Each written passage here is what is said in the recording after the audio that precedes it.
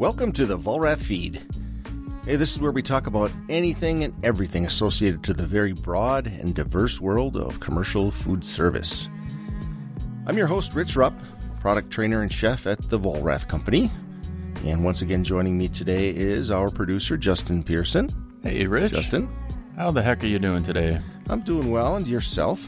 No, really can't complain. It's been really quite nice this past week. Yeah, not too bad, right? Except for maybe a little weather around our region here lately. It's been a little below normal, but... Little bit. But, you know, we really had an outstanding weekend. It was absolutely fabulous. Right. Got out and did some yard work, which is my life. I had a funny thing happen to me. I was out in front, and a lady had walked by. She walks by every day, and she said, "Oh, I just love walking by. I love your yard." She goes, "Is it therapeutic for you to do this?" And I looked at her and I thought for a moment, should I tell her, like, yes, it is? No, I'm just going to be honest. I said, no. I said, it's just a lot of work. And she kind of looked at me funny and she goes, well, I enjoy it. I said, well, thank you very much. And she had this expectation of, like, it's a labor of love. Like, I just enjoy it that much. But no, it's just a lot of work. Honesty is the best policy. I have a similar sentiment around mowing the lawn. For some people, it's very therapeutic, but for me, it's just work. And I think it goes back to being a kid. And as soon as I was able to walk, my dad put me behind the mower and said, "Have at it," you know. Right. But that back then, though, it was, you know, you wanted to do it, right? Let me try. I want to push the mower. Oh yeah, it was a rite of passage. It felt like a man. Right. 8 years old, behind the mower, nodding to the neighbors. But anymore, I really just can't bring myself to farm out the job to somebody else. I've just gotten too particular about how I like it. You know, I'd be too critical that the lines weren't how I liked them or they didn't overlap just enough, So it would just cause me more stress than if I just had done it myself. There is some satisfaction when you step back and look back at the lawn after it's freshly cut. Like, nice, right? Yeah, gotta agree with you there. Absolutely.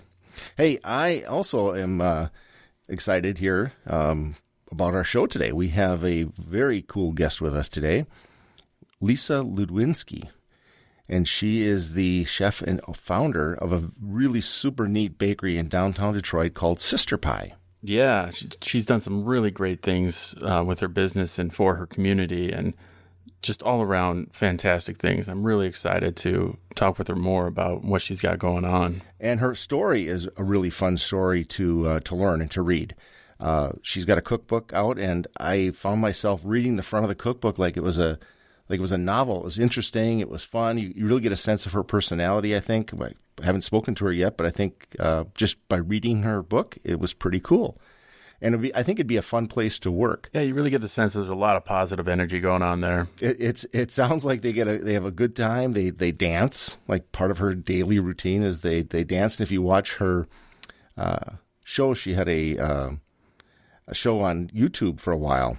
The show is called Funny Side Up on YouTube. If you watch it, it's really kind of entertaining and fun. I was almost sad to see that she hadn't continued it for longer, because it was fun to watch. I believe a lot of businesses could really benefit from incorporating some form of dance or activity, something to allow you to move around a bit. You know, don't force it. You want it to be natural and fun, but allow for it. Yeah, a little break from the day, right? That's what she says. I think she said it just, if you're getting stressed, it was just an opportunity to kind of like cut loose for a second and relieve a little bit of tension. So something for all of us to learn, right?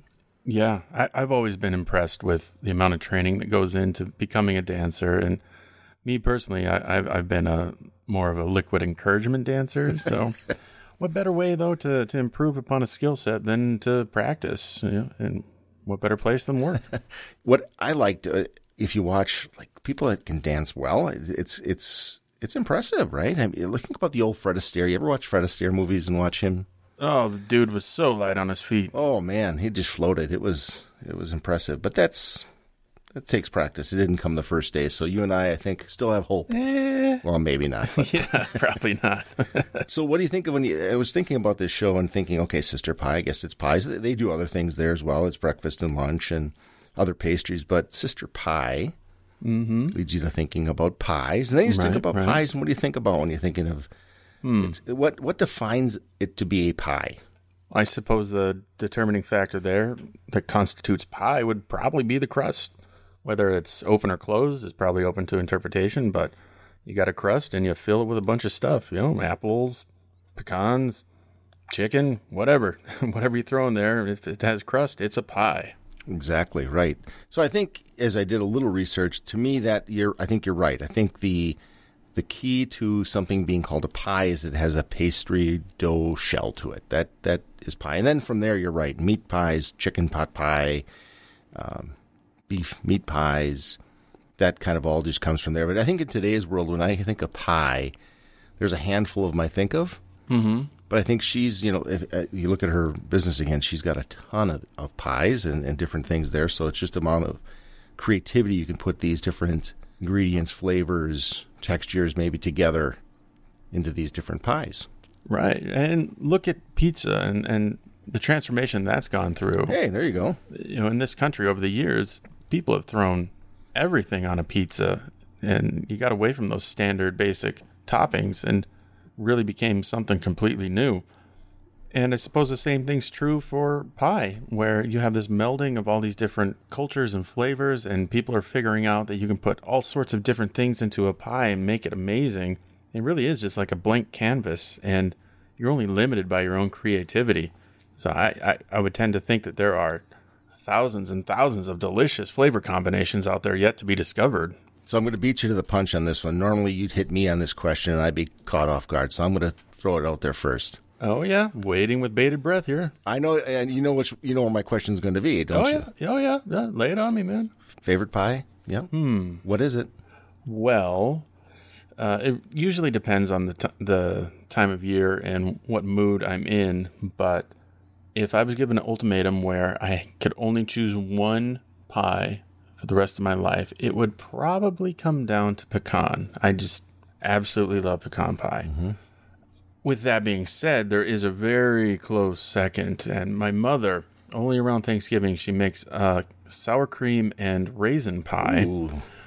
Which normally I'm like, ew, raisins, hard pass on that, but she does something to it that's absolutely magical, and I could crush a whole pie easily, but I've tried to make it in the past, and it just never really came out the same. But that really is a difficult question, because who doesn't love pie? Because if you like any particular thing in the universe, throw it in a pie, and it's just good. Nope, I'm with you. Now I kind of wish I would have got to go first because you stole all my answers. Ha! Backfire. Pecan, number one, absolutely. Yeah, I inherited a sweet tooth from my mother, and boy, I love pecan pie. Mm-hmm. Now you say it, I didn't catch how you say it. Is it pecan or pecan? Pecan. I'm a pecan guy. Pecan, absolutely. I don't have anything against anybody that says pecan. I guess tomato there. So okay, right. As long as it tastes good, I really don't care what you call it. Yeah, right. I agree on that 100% right there. So when we think about, we talked about the base, right? The crust being the most important part. Yeah. So you've heard this trend now about vodka, right? Right. Have you heard that trend? I have, but I really can't tell you what is the thought process behind it. See, I didn't do much research into it either. I heard about people using vodka and crusts and thought, well, maybe it's something to do with the way the alcohol evaporates out differently than water at a lower temperature. And I had all kinds of theories. So I did a little looking, and actually it turns out that it's about the gluten in the flour. It always comes back to the gluten. The vodka, normally the gluten has the water that hydrates it, and then that forms this gluten bond, but it can't do it with alcohol. Huh, really? So if you can substitute up to 50% of the liquid in your crust of the water, normally would be water, 50% of that with an 80 proof alcohol, the alcohol prevents the gluten from forming, and therefore you get a more tender crust. Huh, that is really interesting. I wonder who came up with that one. Somebody who, I don't know. They thought this, maybe it came up with people that, like if you think about certain pies, they would go like our pecan pie, for example. Mm-hmm. I could see using some bourbon in a crust there. Oh, right? Yeah. Get a barrel-aged pie there. Yeah. Exactly.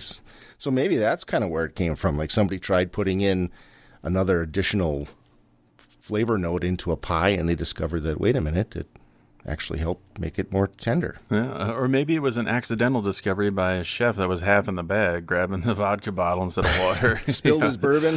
Whoops, one for me, one for the pie.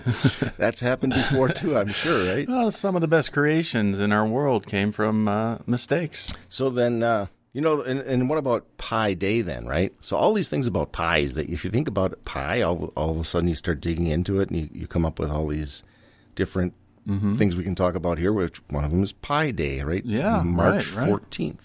And in my pie research, I came across a little town in New Mexico called Pie Town. No way. Yeah, apparently it started in the 1920s, and they become well known for their outstanding pies. People travel from all over the world to partake in it. I believe they have a pie celebration in September, and maybe 200 or so people in the town, but definitely a pie bucket list thing to do for the hardcore pie enthusiasts out there. We're going to need a lot of time to go on all our field trips, I think. Well, maybe we should consider taking the show on the road. There we go. All right, Justin. Well, I think it's time to bring on our guest today. And I'm super excited about this one. I told you, I think it's going to be a lot of fun. Yeah. And I'm very interested to hear Lisa's story as far as how she started her business and just the drive and the passion that she has and what she's doing there. I think it's all fantastic. Her just unique staff she's got and just a lot of cool things coming up here. So I'm very excited for that. So I'd like to introduce everyone here to Lisa Ludwinski from Sister Pie. Lisa, how are you? I'm doing pretty good. How are you? We're doing all right. Thanks again for joining us here today. If you had just a second, could you kind of just start out telling us a little bit about, how you got into the whole Sister Pie? I mean, you're growing up. I did a little reading of yours. I went online and found your cookbook, and I must say I found it really a good read. I mean, the front of your book was pretty cool. Oh, thanks. Yeah, I really wanted to include the whole story. I think telling a story about starting a business is one of the reasons I wanted to even do it. I probably attribute that to my theater background. When I was growing up, I always loved performing, whether it was writing plays for my neighbors to star in or being a dancer, and then really settling into theater in high school and college. And so that's kind of where I anticipated my career path going. And so I moved to New York City after graduating from Kalamazoo College, and I wanted to be a director. So I, started working a handful of jobs to pay rent and wasn't really trying too hard at the directing thing. I think what's funny is, when you move to New York or LA to be an actor, at least you can try to go on auditions. But when you're a director, you really have to kind of just make it happen. And I wasn't really ready for that, especially when I was just kind of learning how to survive on my own. But what I did have to do a lot was cook for myself. Mm-hmm. And so I got really interested in cooking, and it was right around the time when food blogs became really popular. And so I would spend any time when I wasn't at work kind of looking through those and obsessing over it and kind of wishing that I was in the kitchen more often. And so I actually started doing a cooking show myself, sort of my approach to a blog, technically a vlog. Right. And it was called Funny Side Up. And I would teach myself, or rather, I would rather attempt a recipe every week and kind of film it without, I would just go for it. I wasn't perfect at these recipes at all. In fact, that was part of, I think, the entertainment of it, was that I was doing these things for the first time. So anyway. Well, you're 100% right. We watched some of those, and they are awesome. Oh, gosh. We were talking about it, and I said, what's so great about them is it was just you, like you just described. You were just going to give it a try, and I really liked your the one you did with your friend, that she came over with the fruits and things. You could just tell it was just like she brought this stuff over, and it was cool. It was really neat. Yeah. For me, it was like the perfect blend of, passion for theater and performing and videos and stuff, meeting my curiosity for food. And I'm so grateful that I was able to do that, and that it was during this time in our culture where vlogging was a thing, and it really worked for me, and I had just a totally great time doing it. And I think that kind of led me to the next step, which was working in a professional kitchen. I started working at Momofuku Milk Bar, and I started behind the counter and then kind of moved my way into the kitchen. And it was a great opportunity to learn from a relatively new business. So not only learning how to bake and cook a lot more than I had done ever before, and to do it really in this much larger scale than I was used to, I kind of got to see these business decisions being made in front of me and sort of learned what I thought kind of resonated with me and what didn't really feel as right or as kind of in line with what I would want my business to be. And that's really, I think, when I started to think about starting my own. Did you go through any formal culinary training, or was it all a skill set that you picked up on the job and on the fly as you went along?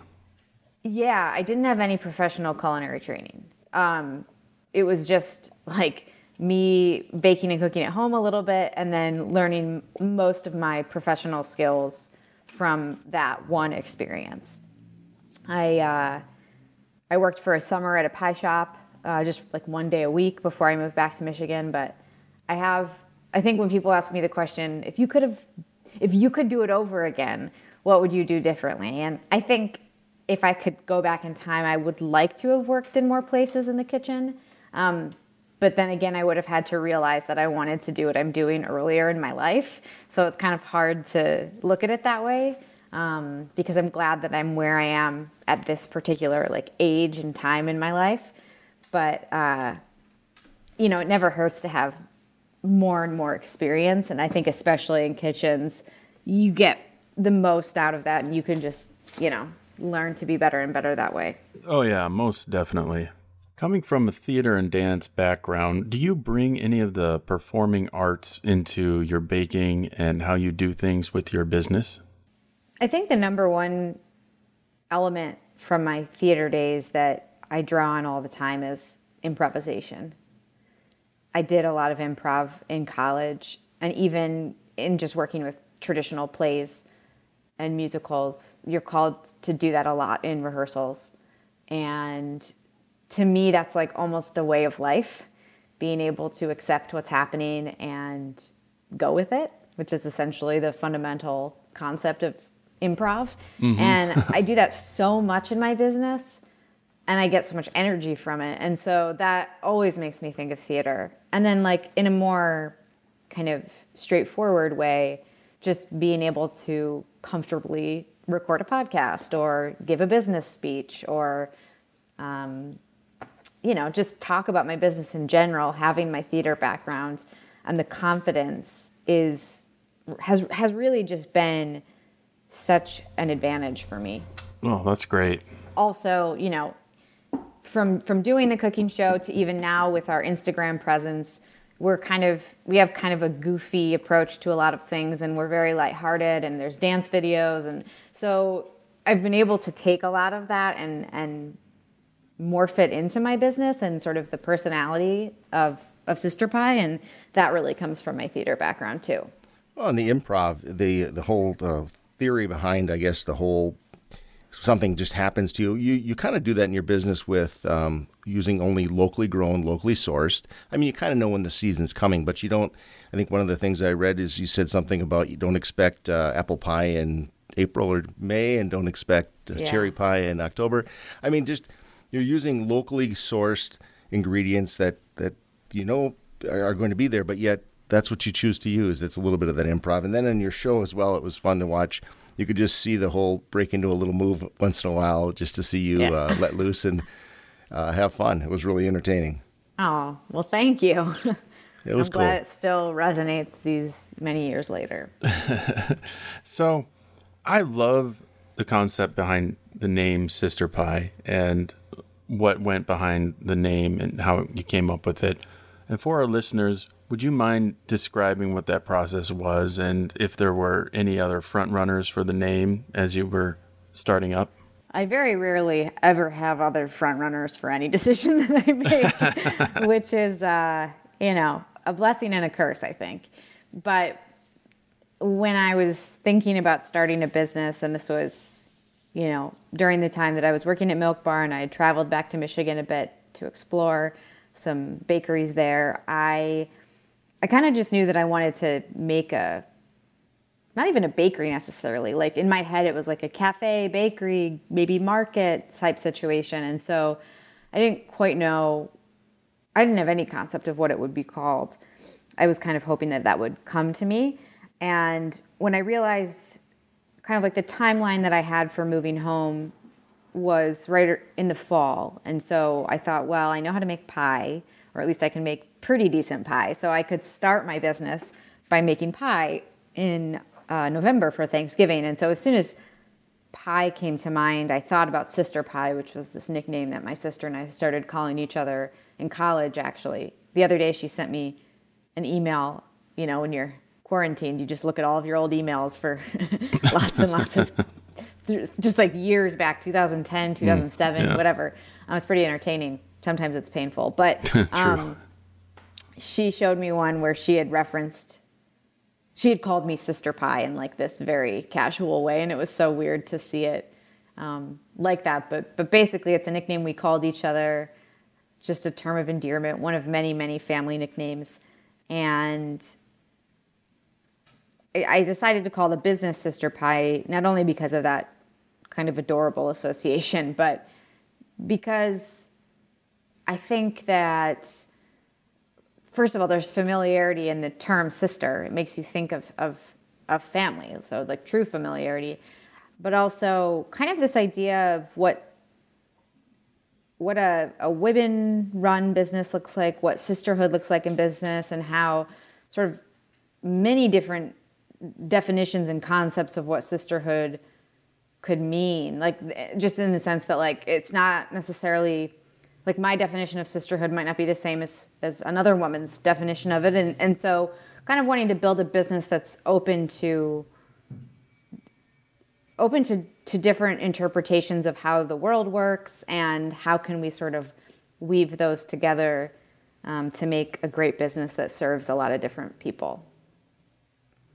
Yeah, very neat. Kind of a long-winded answer, but no, you are. It is unique. You have how many people do you have on staff? Typically, we have like 16 people working for us. Right now, about 13 of them are on temporary leave because of COVID-19. So I've got 3 of us working. But yeah, for the past 5 years, it's been between like 12 and 20 employees. And so usually averages right around 16 during like a regular time of year. Yeah. Well, and that kind of moves us into what I wanted to talk about next, which was you're doing some great things right now that you probably never foresaw yourself doing with your business. You started a general store, correct? Kind of, yeah. I guess you'd call it that. Yeah. Yeah, I've seen some other restaurants really leveraging their purchasing power and offering some things to people in that way. Could you tell us a little bit more about what you're doing now in the wake of COVID-19 to support your business, to support your community, to support your employees that aren't working right now? When I was in Madison to do the Chef Series was the week that Michigan had its first COVID-19 case. And so things were just like starting to change then. So I kind of look back at that time as, it's got a special significance to me now. But anyway, so much has changed for us since then. And what happened first was we changed our business to do takeout only. And we did that for 2 weeks. And we were basically able to kind of run out the inventory that we had built up with our full staff. And an approach that I had with it was I want to get this bakery I want to be as safe as we can by keeping as few people in the bakery, both customers and employees. But I also don't want to waste any of this stuff, especially during a time when people want and need food. So the initial plan was just let's sell all the baked goods that we can. And while we're at it, let's sell some flour and eggs and things like that to neighbors. And so we were doing that for 2 weeks, but it was very crazy, like just really long hours, and felt like when we first opened again, and I knew it wasn't sustainable because I know my own limit. And if my limit is like up here, I'm the business owner. I shouldn't have anyone else going above my limit. Mm-hmm. And so I decided to then kind of fully close, as most restaurants and bakeries around me were doing. But I couldn't sit still. I couldn't sit still for too long, and knowing that the neighborhood was still wanting groceries, and knowing that I did have, like you mentioned, that kind of purchasing power and those connections, we started to run a kind of pre-order grocery store service. So it's still completely no contact, and I'm down to 3 employees, one of them who's working from home, and then 2 of us who are working in the store 5 days a week. And we send out a big grocery list two times a week, and then we have the pickups 2 times a week. So we've been doing about 100 grocery orders a week. And during that time, we've also tried to support our employees as best as we can. I know a lot of them have been kind of on the pathway to unemployment. Some of them have already received unemployment. Some of them have had a lot of trouble figuring it out. It's kind of impossible to talk to anyone at the agency.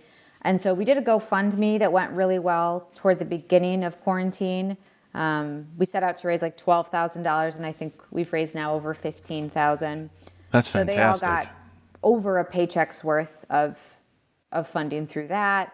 We were able to do this kind of cool fundraiser where an artist designed or drew 5 different pies, and they're for sale as prints. So all of the proceeds from that are going to the staff. And then, of course, we've allowed them to access the grocery program. So they're all getting groceries for free right now. And we're about to start talking to them tomorrow, actually, about kind of what's coming up next, and starting to hire people back, because we did just get approved the other day for the Paycheck Protection. Oh, congratulations. That's huge. Yeah, very good. It's huge. It also feels a little scary, as I've read other businesses have felt as well, because there's this timeline that you have to use the money. And I can't hire back 16 people right now, given how small the bakery is, and I don't even think 16 of them would want to come back just yet. So that's going to be tough, kind of figuring out how to use that money so that I can make sure it gets forgiven as a loan, but still be like super safe and cautious. Mm-hmm. But regardless, I'm grateful for the opportunity, and I think it will definitely help us out a lot. Yeah. Well, it sounds like you're even in this time living, your mission of your business. You talked a lot about what you're doing for your staff and others, and that's just really how you've been since day one in your business. Even though we are in this special time right now, you had your triple bottom line approach, which is unique in that it's your people, your planet, and your profit, right? Those 3 things that all fall into it. And even though that was your business model before the whole COVID, you're certainly doing all those things now, and thank you for doing that. It's just the people in our industry are hit so hard through all this right now. And it really is just an example that everyone can take and implement, not only in their businesses, but in their own lives, so that they can reflect what needs to be done to get through this all together. I first heard about the triple bottom line concept, I think, from Avalon International Breads, which is a bakery that's been around for over 20 years in Detroit, and then Zingerman's company of businesses in Ann Arbor.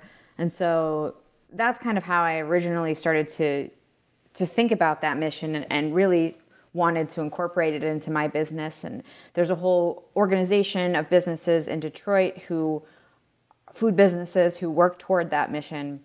But I have to say, all of the time I've had my business, it's been something that you kind of strive for and you think about, but I never thought about it more than when I started to make decisions during this time, because there have been moments that I've been more lost than ever before. And when I can go back to those 3 words and kind of, line them up and say, okay, which one's most important right now? And how can I make sure that I'm thinking about all 3? And really, really challenge myself to use them. It's been a true guide for me. And that is incredible. Definitely. Well, I would like to shift gears for a moment here and talk a little bit about the amazing things that your bakery is known for. And I'm curious, what are some of the things that sell out really quickly that people line up for and they absolutely have to have? Well, one of the first things to sell out every morning are our egg on top galettes. Ooh. It's a breakfast item. There's a recipe for one of them in the cookbook. It's basically pie crust that we roll out into a circle, and then we layer usually potatoes, but sometimes it could be a bean puree. And then we'll fold up the edges of the crust and bake it almost all the way. Once we bake it almost all the way, we'll crack an egg on top of it and bake it the rest of the way with the egg. And it's just a really special breakfast treat. Road trip, Justin. Yeah. Here we go again. I'm telling you, man, let's get a bus and let's do it.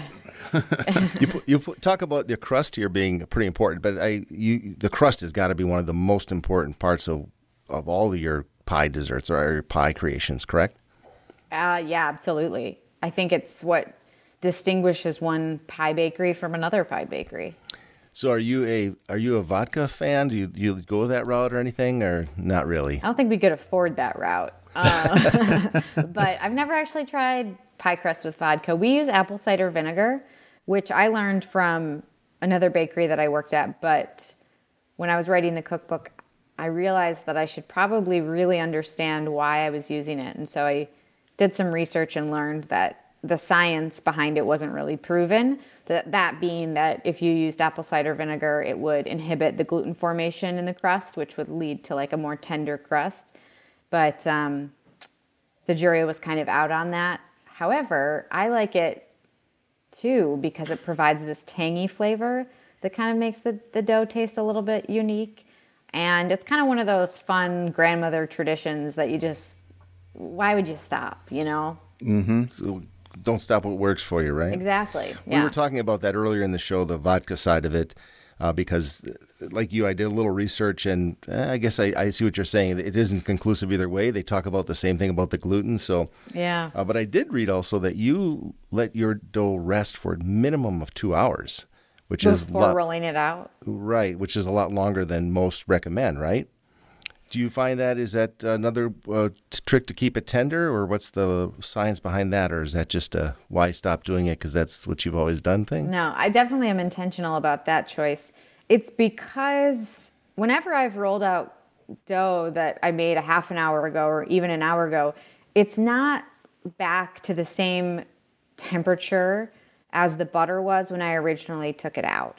And you want to be working all the time with fully chilled dough or fully chilled ingredients, whether it's the butter coming out of the fridge to make the dough or whether you're taking the dough out to roll out the crust. You want to keep that butter as cold as possible so that there's no chance of it melting and becoming homogeneous with the rest of the ingredients, because cold butter bits are what lead to flaky crusts because those butter bits are bursting when they hit the hot oven. And so anything we can do to encourage that or prevent the butter from melting is something that's important. But from an ease perspective, I would much rather be able to control the pie dough coming down in temperature from the coldest it can get than be working with a pie dough that's not quite cold enough. It's just easier to work with cold dough. You know, it's a little bit more, I think just in the sense that it's not melting in your hand, but not only is the temperature good, but you've also had a dough that's kind of really solidified. So even if you have some cracks in it, you can piece them back together without fear of melting the butter. And it just kind of creates a smoother, cleaner process. Okay, so the 2 hours is just a good time to make sure that you know everything's at that same temperature again, that cool Pretty temperature. much. I mean, and I say that because, you know, if you're baking pie at home, you might have someone else you're living with who's opening your fridge a bunch of times. So the 2 hours is kind of like a solid guarantee that dough is going to be rested and chilled. Okay, perfect. Now we got that one down, Justin. I'm taking notes. The logic behind that. We were talking about that in the beginning of the show as well, just about the whole science of the crust. So. Yeah, crust is everything. It's your foundation. If it's garbage, then you just end up eating fillings or toppings. And what's the point then? Yeah, for sure. It shouldn't just be a vehicle for the other ingredients. No. Yeah. No. It's part of it. So are you a very neat and tidy type cook, or is your kitchen when you cook, is it kind of a flow of ingredients all over, or do you have a style in that way? Are you particular about it in your business? I'm definitely particular about cleanliness and organization in the business. I wouldn't necessarily say that I'm always the leading example of it, but we do run a pretty tight ship, and I think mostly because we have so little space to work with, which is of course it's relative to a lot of smaller bakeries that I've worked in. But, when we have 8 people in there baking, everyone needs to kind of be able to stay within their space. So that kind of requires organization and cleanliness. When I bake or cook at home, I very much try to follow the clean up as you work kind of mentality. But most of the time, I end up with just a total mess that I clean up all at once when whatever I'm making is in the oven. So it's kind of like I aim for this and respect, that cleanliness is the best way to go about it. But not so much cleanliness as just like organization. I teach people to measure out everything first, but when I'm baking at home, I don't always do that. I don't feel so alone now. Speaking of teaching, you've offered some classes in the past, correct? Yeah. What does that program look like, and what were some of the goals and motivations for offering them? So we've been teaching the classes since the winter of 2016, and they've been extremely popular. We started off by doing just a pie dough class that I would teach, and then in the past couple of years, we've added a hand pie class, and most recently, a breakfast class where we make scones and the aforementioned galettes. The classes are so popular that people get on the computer, right when they go on sale, and they sell out within 20 minutes, and it's definitely a demand that we can't fully reach. But the classes have 8 people in them. It's then me and an assistant, and it's 2 hours long, and we try to focus on not doing too much so that we can really spend a lot of time talking about it and for them to ask questions. For example, in the pie dough class, I show them how to make pie dough. Then they get hands-on and make pie dough themselves that they take home. And then we also learn how to roll out and crimp and blind bake and all that. And so it's been a really great experience for us. I think it's fulfilling for everyone involved. It's a kind of nice way for us to make money that doesn't involve as many staff members or as many ingredients. It is more of an experiential offering. And as for the future, I think our biggest goal right now is just being able to meet that demand. We could teach so many more classes. We want them to stay kind of intimate, but we need to have a little bit more space and time to be able to do it. So, before all of this coronavirus stuff started going down, we had been kind of speedily working on an expansion that now has kind of been put on hold while we just scramble to figure out what to do in the present. Mm-hmm. But a classroom or 2 was a significant part of that expansion. I genuinely appreciate that about businesses and chefs who want to make their skills available to the public. Because it kind of grinds my gears when you hear a chef say, "Oh, I could tell you the secret recipe, but then I'd have to kill you." That's just, I'm never going to learn how to make what you do at home. I can't duplicate it, but I can take that experience that I learn and enhance my cooking at home. It's kind of silly to think that I could take business from a restaurant because I've mastered their recipes. It's just not going to happen. Yeah. People shouldn't have to fear sharing their expertise, because when I want to experience the real deal, I'm going to go to that restaurant. No, I appreciate that. I think, one of our main goals is to be accessible to people. And I think we interpret that in a lot of different ways, but accessible and transparent, actually. And so sharing recipes, sharing skills and techniques is one of those. And I think, coming from my background with no culinary education, very little experience, I feel honored that people would even want to learn from me. So I'm happy to share it. And I know how much that meant to me when people were willing to share with me when I was a younger cook. Yeah, exactly. Yeah. Working in a limited space, are there any tips or tricks that you picked up over the years that have helped make your job just a little bit easier? Maybe it's a favorite utensil or a special technique that helps speed along your process. Or a tool that you developed or made on your own to work? I mean, we have a lot of systems at Sister Pie that help us stay organized and kind of streamlined. And, that's everything from figuring out how to get 4 people to work on one thing so that it goes faster, but also like extremely organized prep lists on the fridge, et cetera. And I think even I worked at a pie shop in Brooklyn, and they wrote their prep lists like right on the refrigerator, on the refrigerator doors. They didn't, and then they just erased it every day. Like that was like mind blowing to me. And so, that's something that we do. I think one of my little tools that I use that makes me feel always like a baking superstar is just like a little offset spatula. It's like one of those things that I can kind of use for everything. And I like how there's so many different recipes that we've developed that we use them for. And that feels kind of like one of our, not a secret weapon, but kind of the one thing I think everyone should have at home, especially if they're baking out of the Sister Pie cookbook. Offset spatula, adding that to my shopping list right now. All right.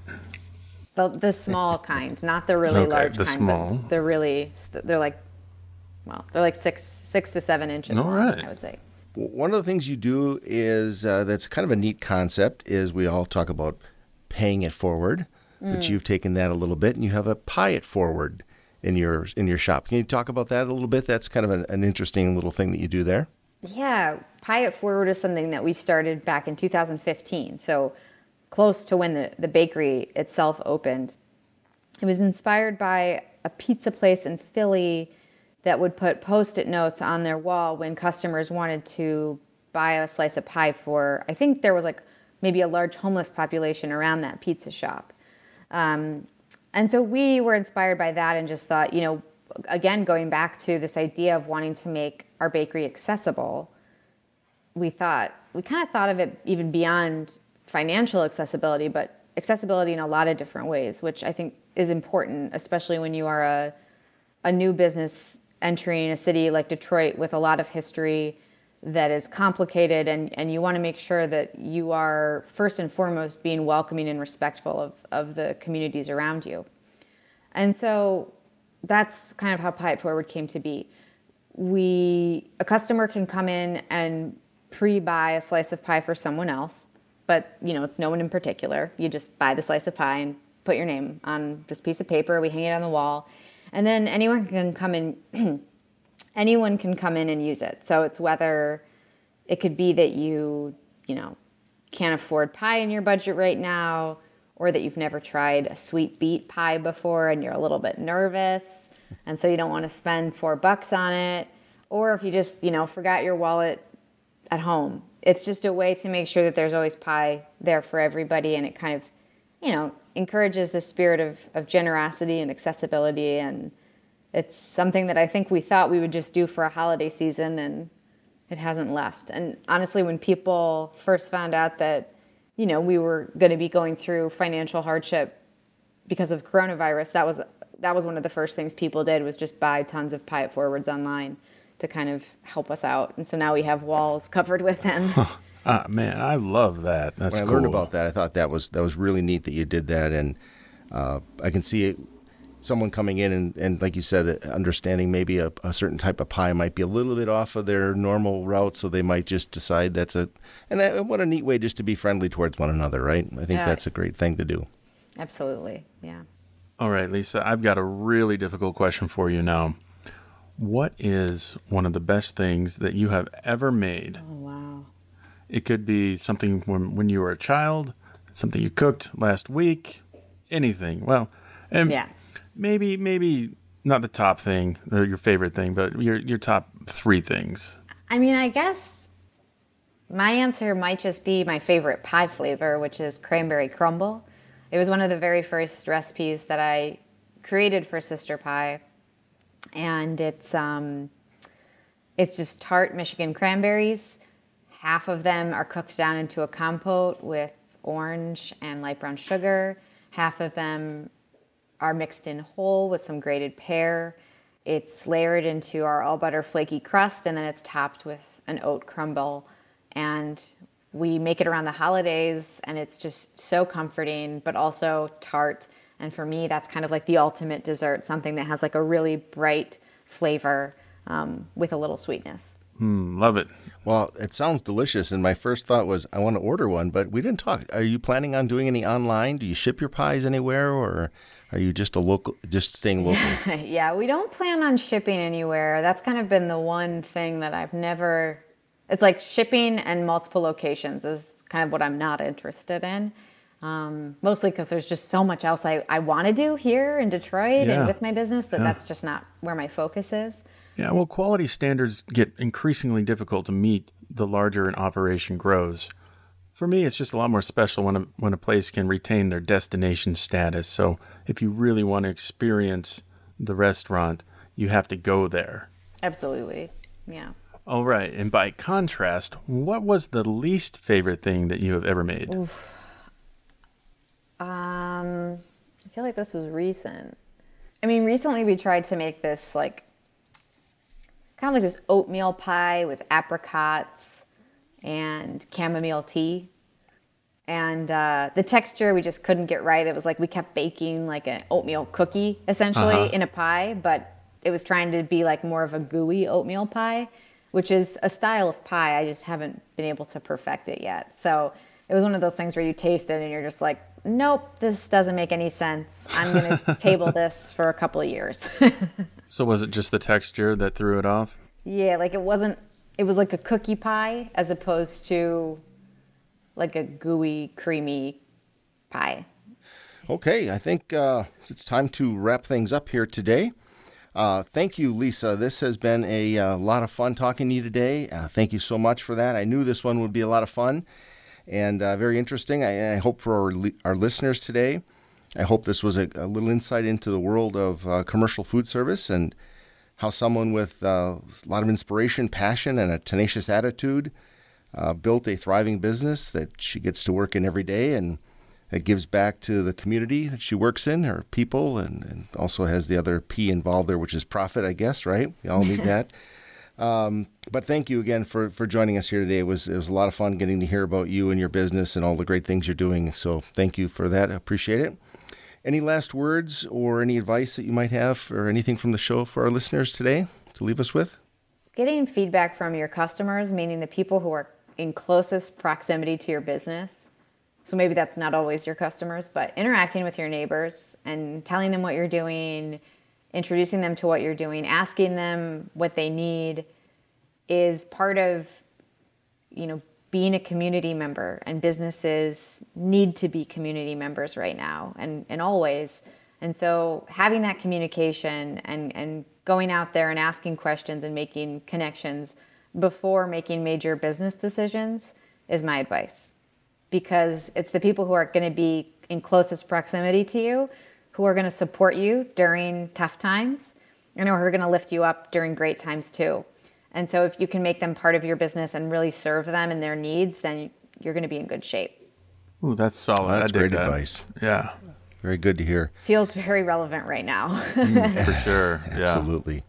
And I know a lot of us, we have our careers and things we've heard from others along the way or had a mentor or someone that we've looked up to, and maybe they have a quote or something. Do you have any quotes or anything that inspire or drive you? It's something that's memorable to you?